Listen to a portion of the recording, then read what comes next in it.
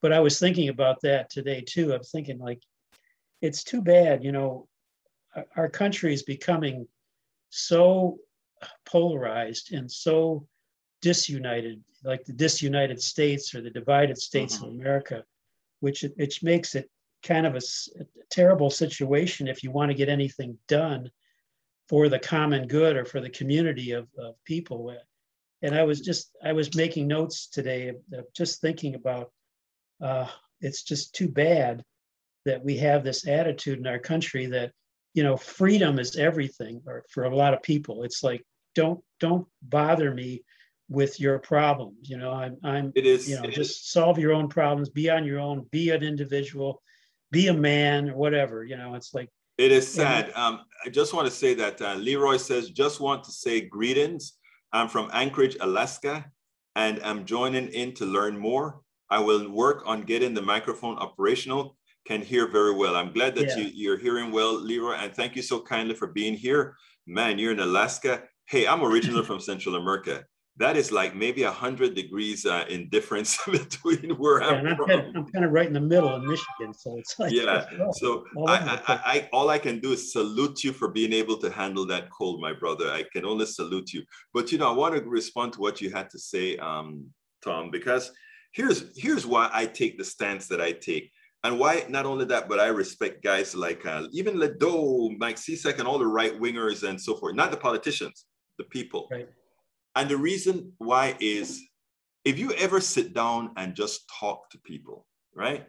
Forget about their ideology and all of that. Don't talk for 1 second, don't talk politics. Talk about the things that you want. Talk about the things that you would like to see happen in your community. It is so amazing that it would be pretty damn similar, you know?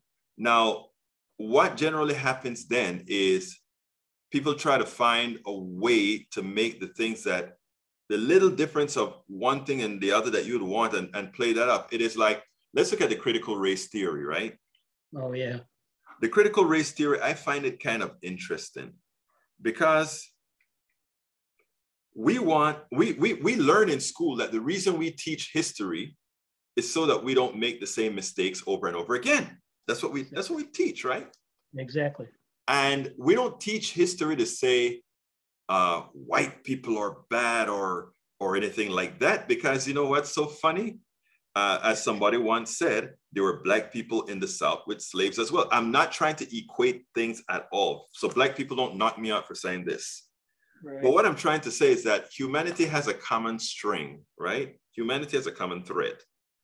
And that common thread is that we all have the predisposition to do good or do wrong.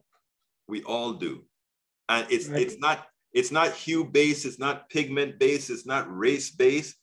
It so happened to be that in these times, there is where power is concerned, we know where it's at. So if people start to learn that kind of stuff and also realize that things that I try to preach on my show, and Leroy, I hope you start coming to our show at politicsandright.com/TV every day, every weekday at 4 Eastern, 3 Central. What I like to point out is that racism is not a black against a black thing only. It actually hurts white people. It hurts everybody, you know? And if you can actually get people to understand that they are using my pigmentation to screw their own and the people of their own pigment. That is so stupid. Pigment. That doesn't mean anything, right? Pigment is stupid, right? But I mean, still, in other words, they're using that division so that they can further pilfer people that look like them. Yeah, you know what the problem is. I was thinking of this too. The hue man. You know, you talk about hue man. So hue is part of who we are. We always judge by appearances, which it's sad. Mm-hmm. But what really is the color problem today, I think, is green. Exactly. Yeah. Well, green for money and also green for nature. So we've got the two greens involved here. Should we help nature or should we help? You know, should we just be concerned about ourselves and go for money? And I don't know if you got a chance to read it. It's a real interesting article, but David Brooks just came out with an article kind of critiquing his own thinking of 10 years ago. He wrote this article called, oh God, I don't know the exact title. It's about the Bobos. I don't know. Is it his latest article, or is it one of his latest? It's in the Atlantic. I'll look it up. I posted a link, but just Google David Brooks Bobo and Atlantic. And the articles, it's quite a long article, but it's really, I had to read it twice, but I think it's really interesting because he goes through this critique of what's going on in America. And he was actually self-critical. He says, yeah, I'm one of the Bobos. And Bobo stands for bourgeoisie bohemians. And he talks, and I thought really, yeah. And he gets into this thing about money. He says, people that get into wealth and status, and they get into this culture, he calls it the creative culture, and they get it, and it looked like he said, oh, this is great at first. He says they're gonna change America because they have progressive attitudes. And it turns out that really the first thing they do when they get into this status is they insulate themselves. Mm-hmm.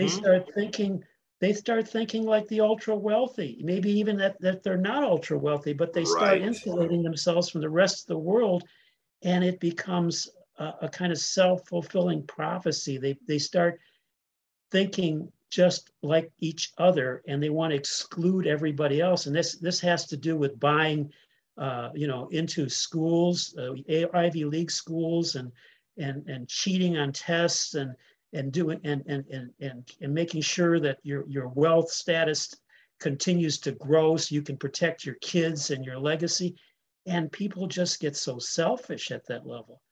And he was very upset about it, and he kind of diagnosed all the different segments of society. I didn't really quite understand all what he was talking about. I want to read it again, but I got to check it out. That sounds interesting. He's got a good point. And I'm going to check it out because I have this love-hate relationship with David Brooks, because, sometimes he comes out, he's so conservative. Yeah, but there are some times that he writes some zingers that are really, really good. So I'm going to try. I'm going to look that one up and check it out. Yeah, because he talks about wealth and income. It's mostly wealth inequality, mm-hmm. but it's even more subtle than that. It's beyond money. It's more of a cultural thing, which I thought was an interesting way of looking at it. Because I see it around me, in Brighton. I mean, there's this. We have poor people here too, but they probably vote straight conservative Republican. Mm-hmm. Because they have this cultural mindset that this is the group I'm in, and I want to identify with the people here, and they don't see themselves as part of a bigger culture and part of a problem that needs to be resolved. So that's one of the things the Democrats have to work on, and trying to appeal to the poor people of rural America and the people that are left out in the working class. We have to broaden that whole movement so that everybody feels connected. We spend a lot of time deconstructing the news, trying to parse it into a form that everybody can understand. We try to find those little nitpicks where it flies above the fray, etc. If you really like these videos that we do, I want to ask a big favor. Please go ahead, number 1, subscribe to our channel, and number 2, please join if you can. Thank you so kindly for watching. Keep watching. Please remember to share. We must populate the entire internet with our progressive message, a message that we know is what most Americans say that they want. So help us, please join.